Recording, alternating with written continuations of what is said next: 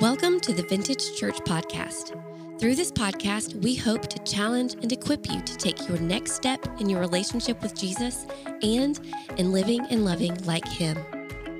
Some of God's most beautiful miracles and greatest work is especially evident in the aftermath of our darkest and most painful experiences.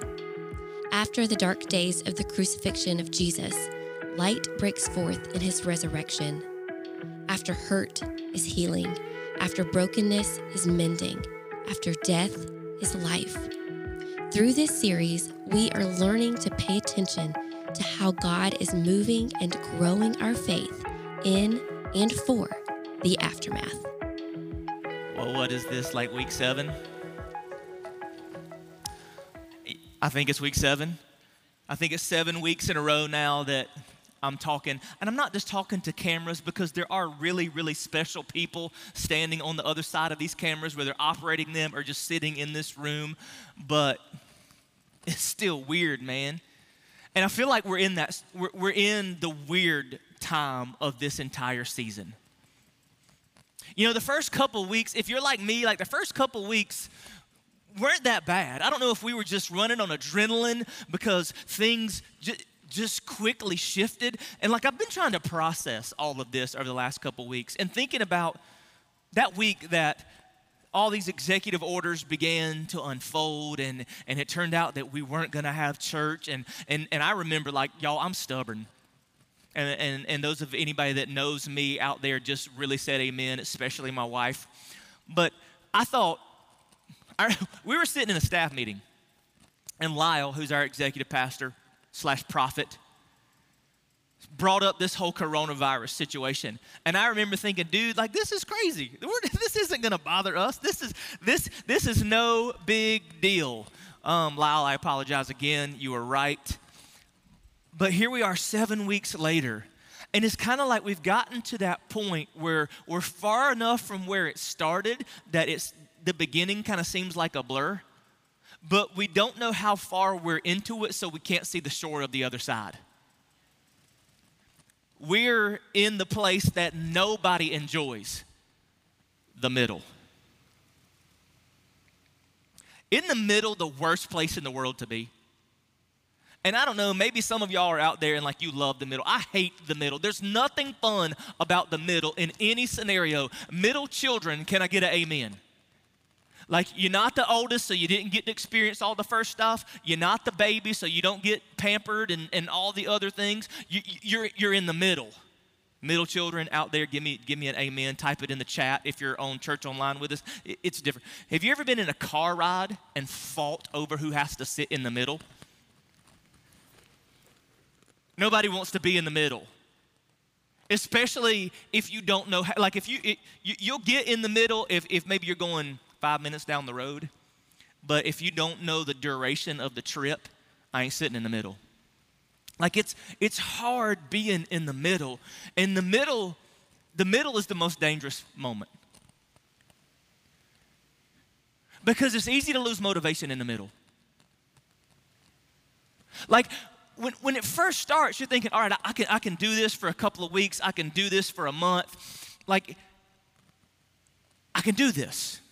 And even if, like, you're getting close to the end and you can see the end in sight, you can see light at the end of the tunnel, there's motivation to keep moving. But when you're in the middle, when you're so far from where it began, the starting line is fuzzy. But you don't know that you're far enough in it to see the finish line. You're in the middle, and it's easy to lose motivation in the middle. Can anybody relate to what I'm talking about? Think about like in anything in life, that middle ground, that hump that you have to get over in order to push through. Like, we've all been in the middle. And I'm afraid that there's a lot of people that you're in the middle and you're starting to lose motivation. That when this all kind of started, like you had that motivation to be the best homeschool parent in the history of the world for 2 weeks. Now you're working from home and they're homeschooling, and it's like, okay, enough is enough.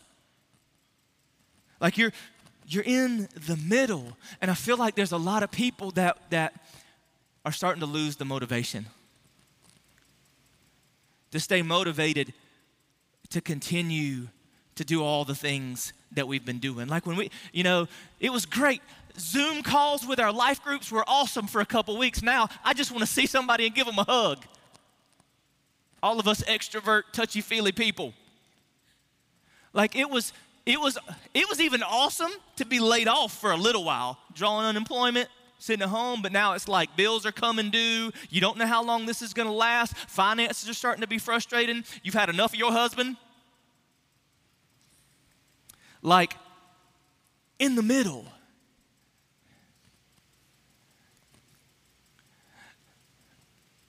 And then like I'm having conversations with people like they feel like, they're in the middle. They're in the middle of their business collapsing. They're in the middle of financial ruin. They're in the middle of really scary potential. And it's hard to stay motivated in the middle.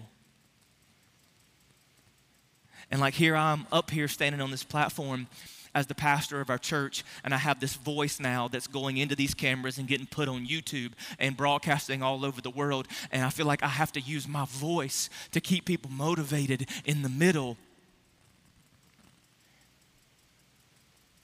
And it's like, Matt, like how do I stay motivated?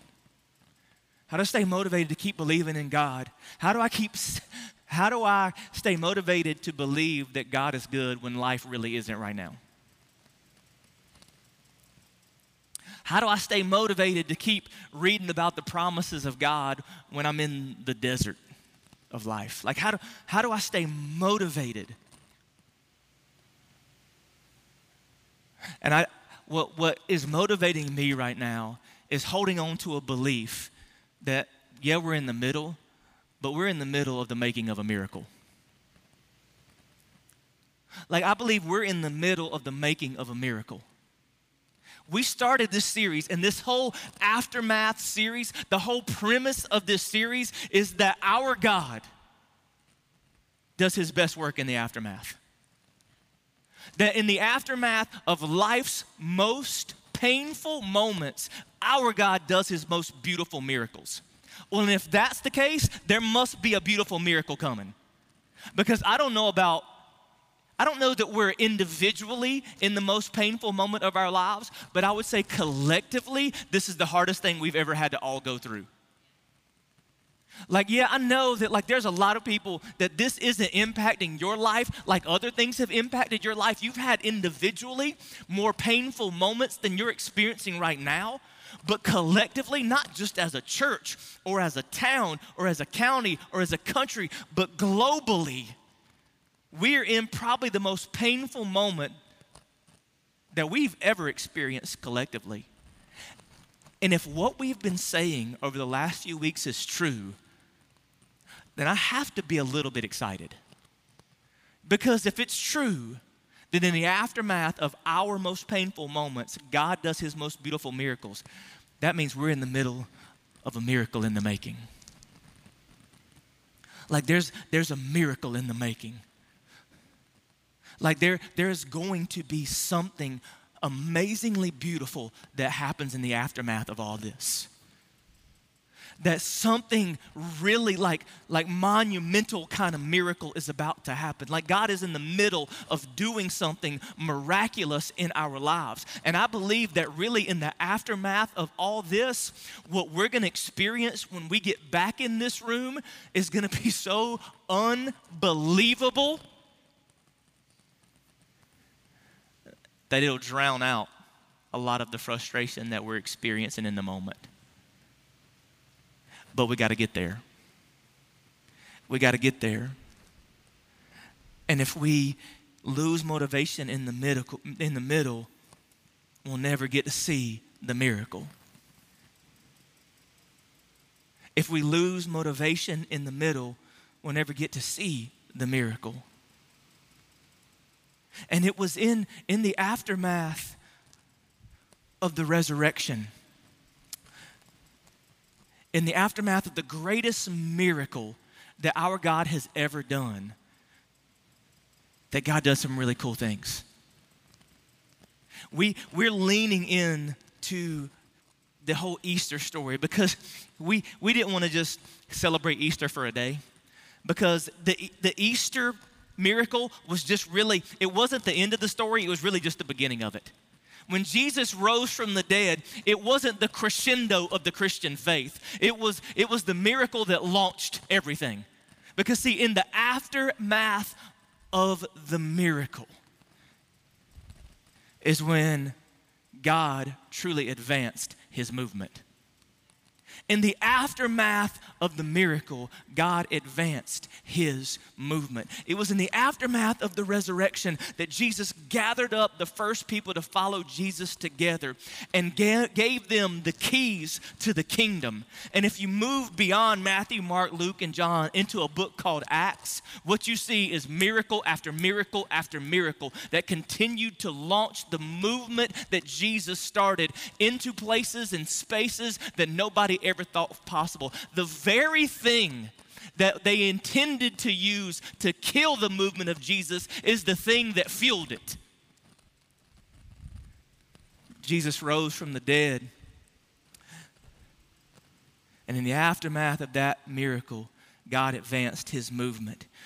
And before Jesus would ascend back to heaven, he gathered his followers and he said this to them in Matthew chapter 28, verse 16. Matthew 28, 16, it says, "Then the 11 disciples went to Galilee, to the mountain where Jesus had told them to go. When they saw him, they worshiped him, but some doubted. Then Jesus came to them and said, 'All authority in heaven and on earth has been given to me. Therefore go and make disciples of all nations, baptizing them in the name of the Father and of the Son and of the Holy Spirit, and teaching them to obey everything I have commanded you. And surely I am with you always to the very end of the age.'" In the aftermath of the miracle, the greatest miracle in the history of the world, Jesus coming back to life, he gathers up his disciples and says, "Now it's your turn. You've seen me, you've walked with me, you've been a witness to every single thing that I've done. You've heard me teach, you've watched me heal. Now go. Go into all the world and tell every person that you can, every person that will listen, what I've done, what I've said, what I've taught you. Go make disciples. Keep the movement moving." And that wouldn't be what all he would say. Go into Acts chapter 1, because the writer of Acts, a guy named Luke, tells of some other things that Jesus said to his disciples before he ascended back to heaven. Acts chapter 1, start with verse 8. Jesus says to the disciples, "But you will receive power when the Holy Spirit comes on you, and you will be my witnesses in Jerusalem and all Judea and Samaria and to the ends of the earth." After he said this, he was taken up before their eyes, and a cloud hid him from their sight. Before Jesus left, he looked at the first followers and said, "Go. Go." That in the aftermath of the miracle of the resurrection, I'm going to advance my kingdom and I'm going to use you to do it. That this movement has a mission. This movement has a purpose. From the onset, Jesus never intended those who follow him to merely be spectators in this. He meant for us to be participators in this movement, moving in and throughout the world. That he gave us a message. He gave us a mission. And right now, in this season, believe it or not, I think that mission is being accomplished as well and as widespread as it has ever been. I hear a lot of weird things in this season. It's almost like the church is so busy complaining about we can't meet that we've lost sight of our mission. But the gathering isn't all the church does. The gathering of God's people is one thing the church does. It is not all that the church is. And maybe God is wanting to use this season to reteach us that lesson, that we believe that the mission that he gave us is centered around a building or centered around a single piece of who we are. I love gathering together as much as anybody. Like I can't stand that we're not having church in this building. I can't stand that we're not gathering to worship. But you know what? We can get so consumed with what we're losing that we can't see what we're gaining. That right now I'm talking into a camera and this video is going to be put on a medium that the entire world can access. And before this is over, I'm going to preach the gospel in a way that's going to get into hearts and minds of people that will never sit in this room. And I'm going to celebrate the salvation of those who will never sit in this room but will sit in heaven, and I can't wait to meet them. Someday in heaven, somebody's going to high five me for the message I preached in April of 2020 from Sweden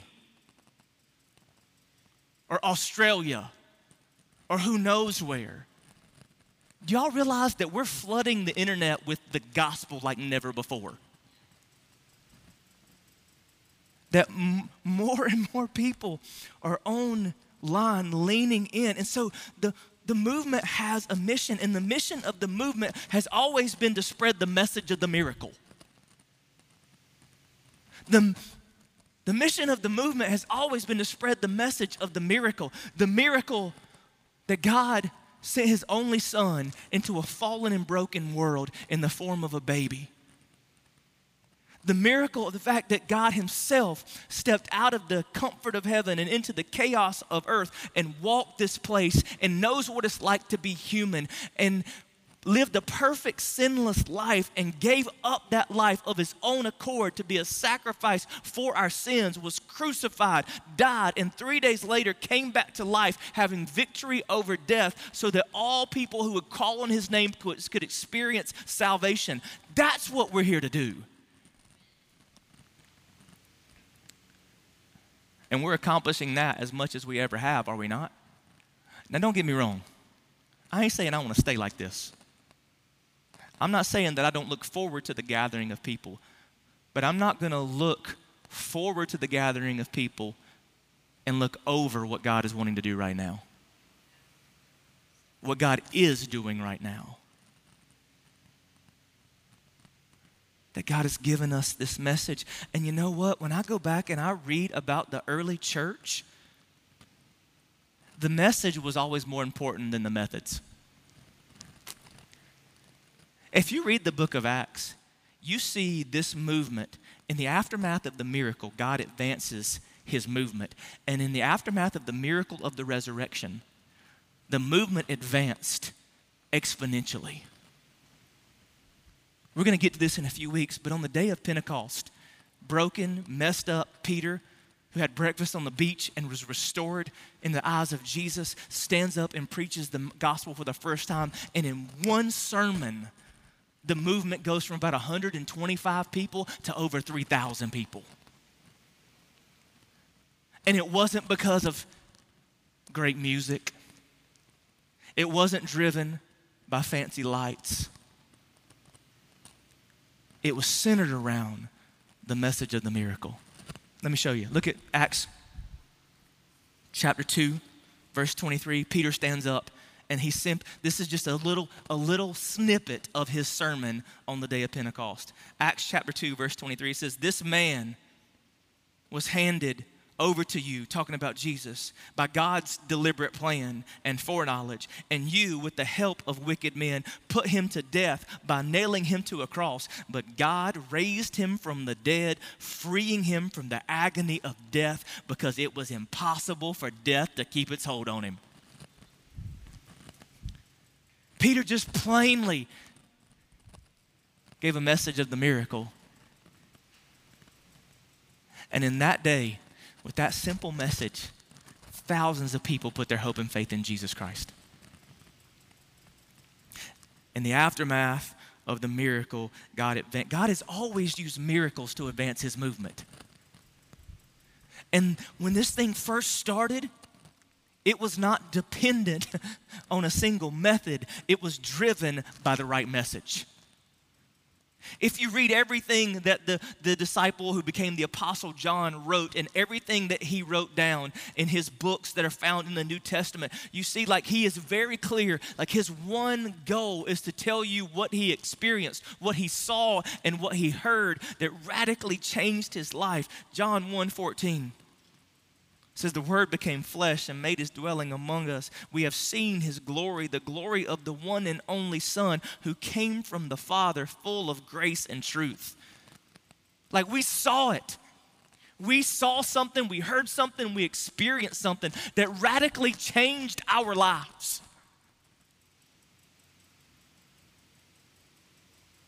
John 20:30. Jesus performed many other signs in the presence of his disciples, which are not recorded in this book, but these are written that you may believe that Jesus is the Messiah, the Son of God, and that by believing you may have life in his name. He said, everything I'm writing goes along with everything that I've tried to do since the moment I met Jesus, is to try to get you to believe in him too. That there was this man named Jesus, and I met him, and I walked with him, and I saw him in person. I watched him die, and I watched him come back to life. And that radically changed me. He would write some other letters that we have in the New Testament. 1 John chapter 1, verse 1 says, that which was from the beginning, which we have heard, which we have seen with our own eyes, which we have looked at and our hands have touched. This is what we proclaim concerning the word of life, that life appeared. We have seen it and testify to it, and we proclaim to you the eternal life which was with the Father and has appeared to us. We proclaim to you what we have seen and heard, so that you might also have fellowship with us. And our fellowship is with the Father and with the Son, Jesus Christ. We write this to make our joy complete.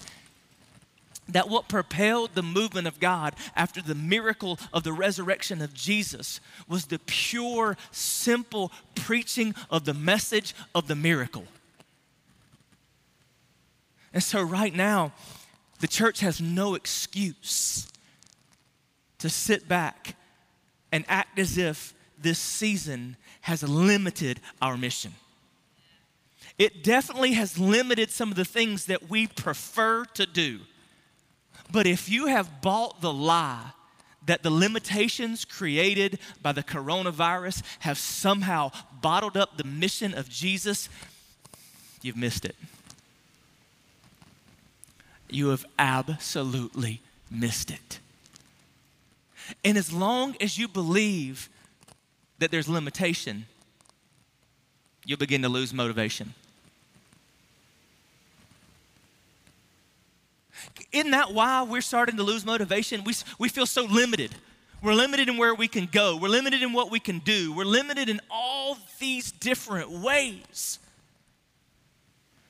And the motivation is beginning to wane. But the reality is, the source of our motivation is the problem. When motivation gets misplaced, mission gets lost. When motivation gets misplaced, mission gets lost. And in the early days, the early church, the early followers of Jesus, they had a lot of reasons to lose motivation. It got to the point where most of them would die for their faith in Jesus, and they will be persecuted for their faith in Jesus. And how do you stay motivated when your very life is threatening for belief? What was their motivation? The miracle. The miracle was their motivation. Their loyalty to Jesus, their loyalty to their mission was all out of motivation to the miracle. They had seen it, they had heard it, and despite all the other things that life threw at them, what they had seen and heard, what they had witnessed with their own eyes, drove them John stood there and he watched Jesus die on the cross. He heard Jesus say to him, John, this is my mom. Take care of my mom. I'm going to a different place. But Jesus rose from the dead, and John saw his physical body. He heard the sound of his voice on the other side of death. He stood there that day when Jesus said, go and make disciples, and the miracle became their motivation. Like they had seen the miracle, and what they had seen and heard drove them to continue to spread the message of the mission. And all of the new, God, the last miracle that God did was not raise Jesus from the dead. I think sometimes we forget that God's still a God of miracles. And maybe it's because we don't know how to measure miracles. I pastored this church now for like 12 years. And I could list miracle after miracle that I've seen. Things that are absolutely miraculous. What I've seen people set free from, relationships that I've seen healed. I've seen miracle after miracle.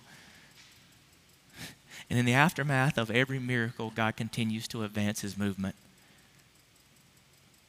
Just the fact that we're standing here in this building right now and we have the technology that's allowing to put this truth into your home, it's another miracle that God is using to advance his movement.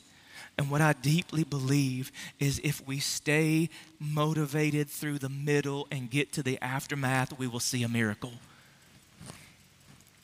And my fear is that there's some people that are in the middle and you're going to lose motivation and you're going to give up. And if you give up, you'll miss out on the miracle. I don't want to be absent in the aftermath and miss out on the miracle that God has. Because there is somebody in this whole story that was absent in the aftermath. It's somebody that nobody really wants to acknowledge. It's a person that most of us would rather vilify or demonize. His name is Judas. And when I was reading this passage of Scripture again this week, I got stuck on Matthew 28:16. It says, then the 11 disciples went to Galilee, to the mountain where Jesus had told them to go. The 11. The day that Jesus gave the Great Commission to the disciples, there was one missing. There was 11 when there should have been 12. See, Judas never made it to the miracle.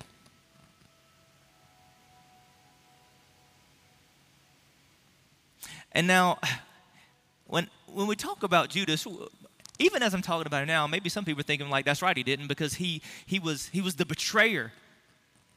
He didn't deserve to see the miracle. He was the one that was willing to give up Jesus for a handful of coins.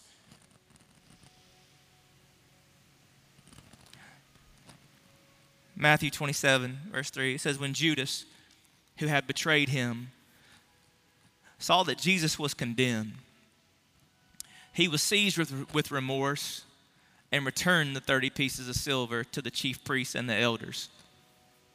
He says, I have sinned. I have betrayed innocent blood. What is that to us? They replied. That's your responsibility. See, all of a sudden, the reality of what that Judas has just done, it hits him. Judas had been with Jesus all this time. I think we look at Judas and act as if he never really loved Jesus and he never really believed in Jesus. And I don't know why we jump to that conclusion. He did a terrible thing. You ever done a terrible thing? We looked at Peter last week. He did a terrible thing. And the reward for his terrible thing? Grace that allowed him to stand on the day of Pentecost and preach the first gospel message. Judas recognizes what he's done, and he's overwhelmed with remorse and with guilt. And if you look into verse 5 of Matthew 27, it says, Judas threw the money into the temple and left. Then he went away and hanged himself.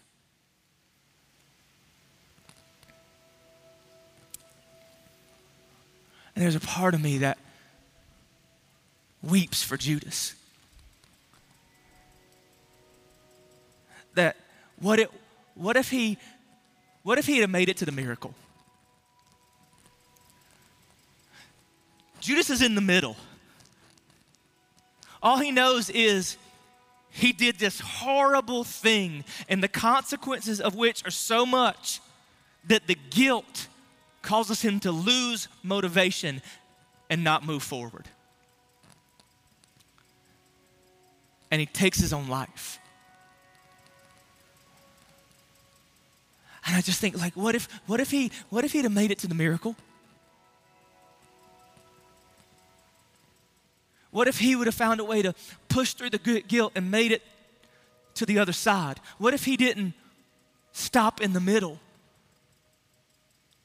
What if he would have made it to the miracle and got to see Jesus raised from the dead? This is what I believe in my heart, because everything I know about Jesus makes me believe this. That he'd have did the same thing for Judas that he did for Peter. He would have embraced him, and he would have forgiven him, and he would have loved him, and he would have offered him forgiveness. That if Judas would have made it to the miracle, he would have been invited to be a part of the movement. And all the testimony that he would have had. That yes, I did this terrible thing, and the guilt that overwhelmed me, and the pain that I caused in the middle. But I made it to the miracle, and I watched Jesus come back to life, and I realized that even the mistake that I made wouldn't be final. That in the aftermath of the miracle, I found forgiveness and got to be a part of the movement. What if Judas would have just made it to the miracle? What if he had not been absent in the aftermath? I don't want to be absent in the aftermath. I know that right now that we're in the middle, and many of us are starting to lose motivation. But can I just encourage you, don't lose motivation in the middle and miss out on the miracle. Because there is one coming. That what God is setting up in this season is going to be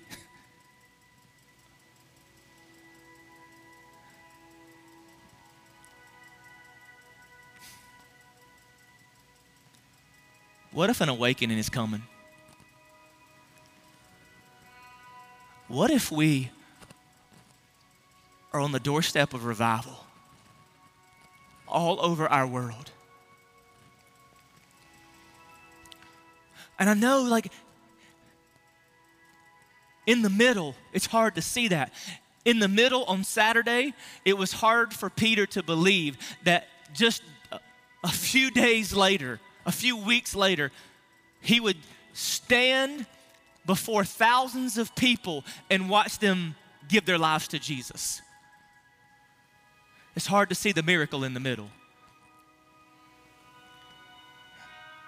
It's easy to lose motivation in the middle. But don't lose motivation in the middle and miss out on the miracle that God has in store. Because in the aftermath of the miracle, God advances his movement. And the miracle that waits in the aftermath of our current situation is going to advance the movement of God unlike anything that we've ever seen in our generation. Revival is on the way. There's a miracle on the way, and this miracle is going to be leveraged by our God to bring more people to Jesus than we've ever seen in our entire lives. So don't be absent in the aftermath. Don't lose motivation in the middle. The miracle is on the way. God, I pray that you would help us to stay motivated in the middle, to keep in mind that in the aftermath is when you do your greatest miracles. And you leverage those miracles to advance your movement. And God, we want to be a part of it. We want to experience it. We want to see it, we want to hear it, and we want to watch it spread all over our world. We want to be a part of it. We don't want to sit on the sidelines. We don't want to be spectators. We want to be participators in what you have in the season that lies after the one that we're in, where we rejoice and we watch people that we thought never would, fall at your feet and trust in you for salvation and experience an awakening like we've never seen before. So God, help us to stay strong, to keep trusting you, to believe that we're in the middle of a miracle in the making. In Jesus' name we pray. Amen. Thanks for listening to the Vintage Church podcast. We hope that what you experienced today inspires you to live and love like Jesus. Stay connected with what's happening at Vintage and grow deeper in your faith by downloading the Vintage Church app. Through this app, you have access to sermon notes, upcoming events, devotionals, additional podcasts, and discover ways to connect in community. You can easily download our app by going to app.vintagechurch.net. We hope you join us again soon.